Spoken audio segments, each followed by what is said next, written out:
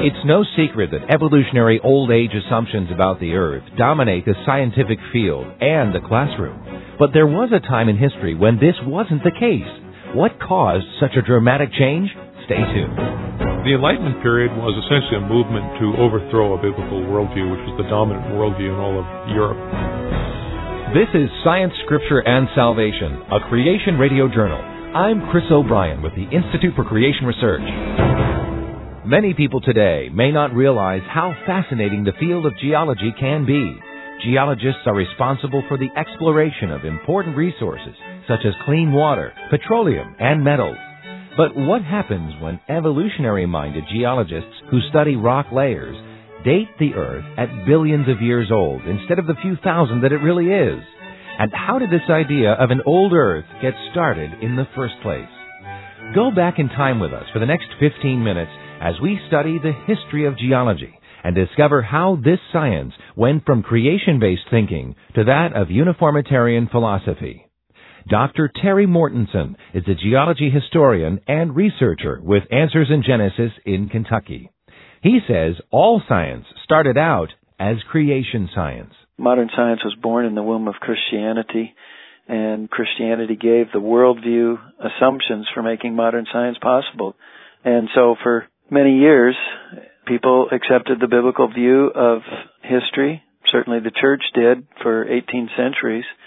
But it was in the mid to late 1700s and then early 1800s that men who were deists or atheists began to propose other theories of Earth history in which they postulated untold ages, millions of years was clearly in the minds of some of them. But at what point in history did people get interested in geology? There have always been people all the way back to early times, close to the time of Christ, probably even before that, who would pick up fossils and wonder about them.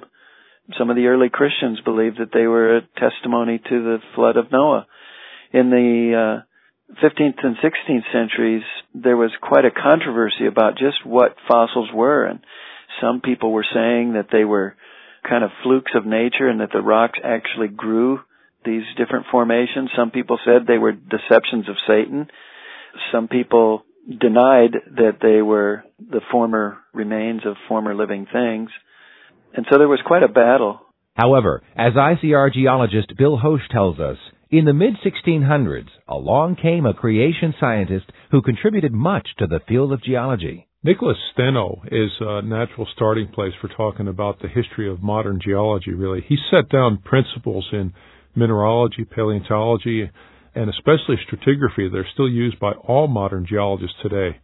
Steno was a flood geologist, and he organized Earth history into flood, pre-flood, and post-flood periods. He obviously was a young Earth creationist, and his key insight was that fossils had an organic origin. But even with the work Nicholas Steno was doing, geology was only considered an amateur science during the 16 and 1700s. ICR geologist Dr. Andrew Snelling. People who were naturalists, they picked up rocks, but they're often the clergy, because the clergymen had the time, and the clergymen were the ones who had the education. And so in their local areas, they'd go out and pick up rocks, for relaxation, and they'd look at the rocks. And of course, they were studying the scriptures and preaching the scriptures. And so they naturally regarded the world as created by God. And when they saw the fossils, they recognized them as the remains of dead creatures. So just when did geology become a professional science? Dr. Mortensen explains that the science of geology as we know it today didn't really develop until the early 19th century. Initially, it was just a hobby of wealthy men who had the time and the money to travel around and look at rock formations and collect fossils. It didn't become a profession where somebody got paid to be a geologist until about the 1830s, and that's about the same time, 1840s, when you could begin to get a degree from the university in geology. So before that, you could take a course in geology or a course in mineralogy, studying the minerals, but actual field of geology really developed in the early 19th century.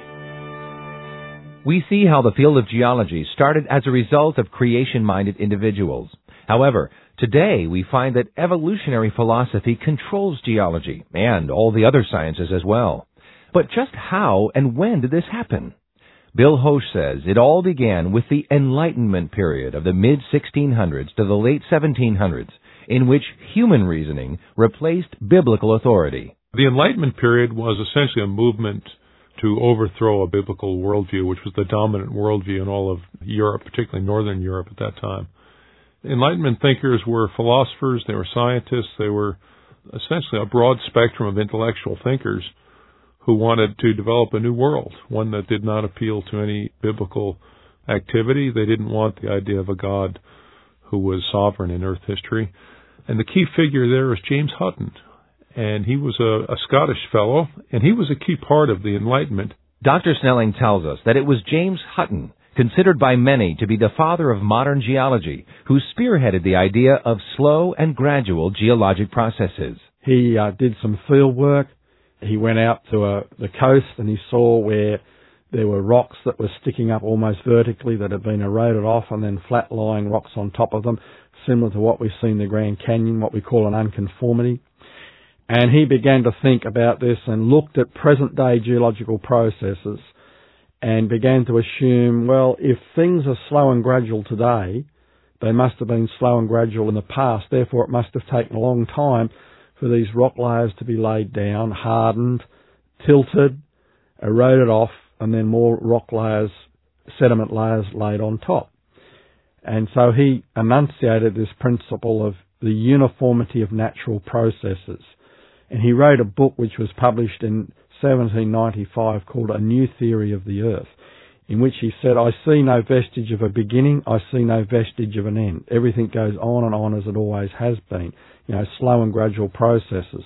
Dr. Mortensen tells us that it was during this time period that the tide was turned against biblical creation science.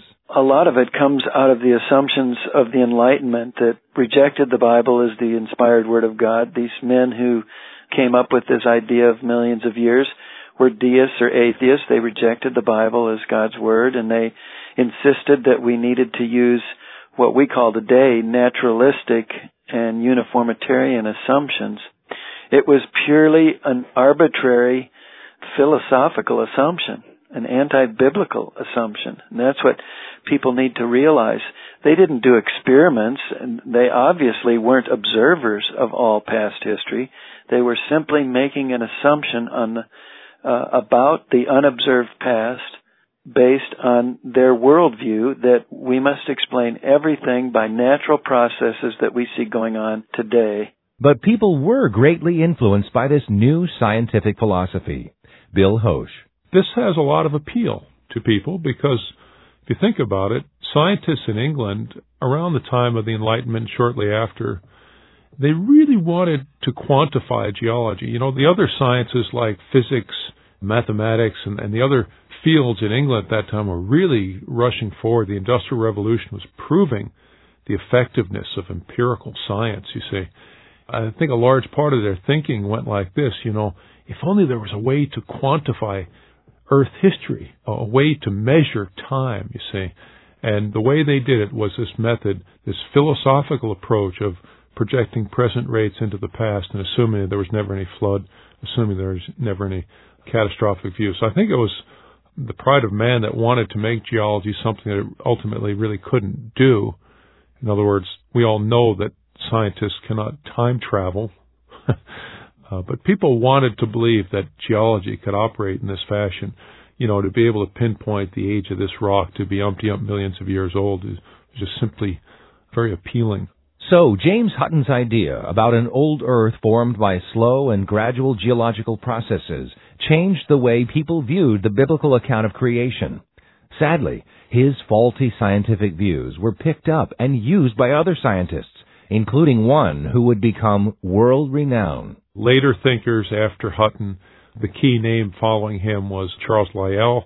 Lyell, of course, he popularized this. He was a good spokesman for this kind of a worldview. And his most famous disciple was none other than Charles Darwin. Darwin simply applied the gradualistic approach to history into the area of biology, which hadn't been done before.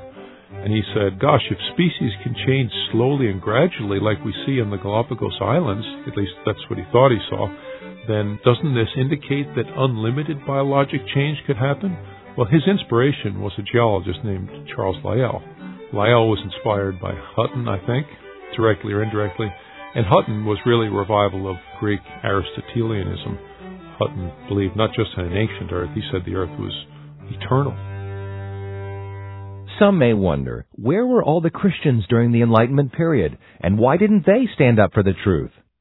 Dr. Mortensen tells us that many Christians at this time were deceived and actually helped propagate the idea that the earth was millions of years old. And the sad thing was that some of the people who really influenced this were also professing Christians, and in Britain they were even ordained clergymen, such as William Buckland, who was the geologist at Oxford University, and Adam Sedgwick, the geologist at Cambridge University. They were both Anglican clergymen. So when they spoke about millions of years, and when they spoke about there not being any conflict between the Bible and old earth geology, many Christians just took it as fact because they're clergy and they're university professors at our most prestigious universities, and they're sincere men and they're good Christian men, so it must be true.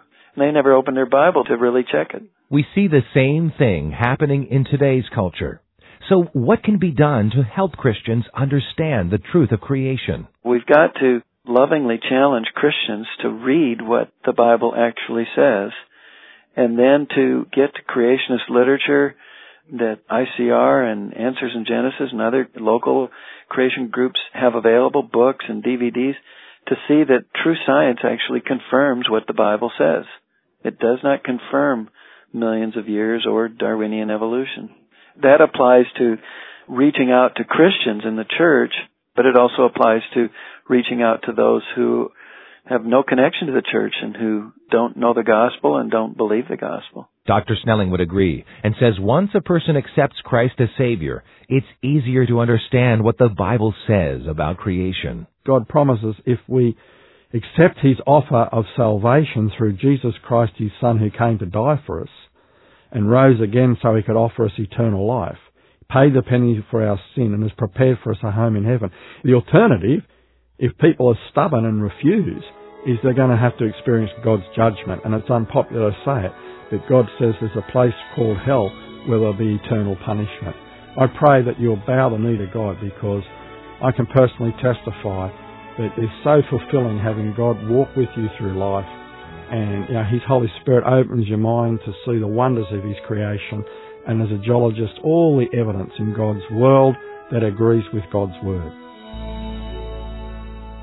As our program comes to a close, we hope that you've been encouraged. It's our desire at ICR to show that the Bible can be trusted, both historically and scientifically, and to give facts that will build your faith. As Christians, we need to understand the scientific basis for our beliefs. We pray that this program will aid you in your discovery of science and the Bible.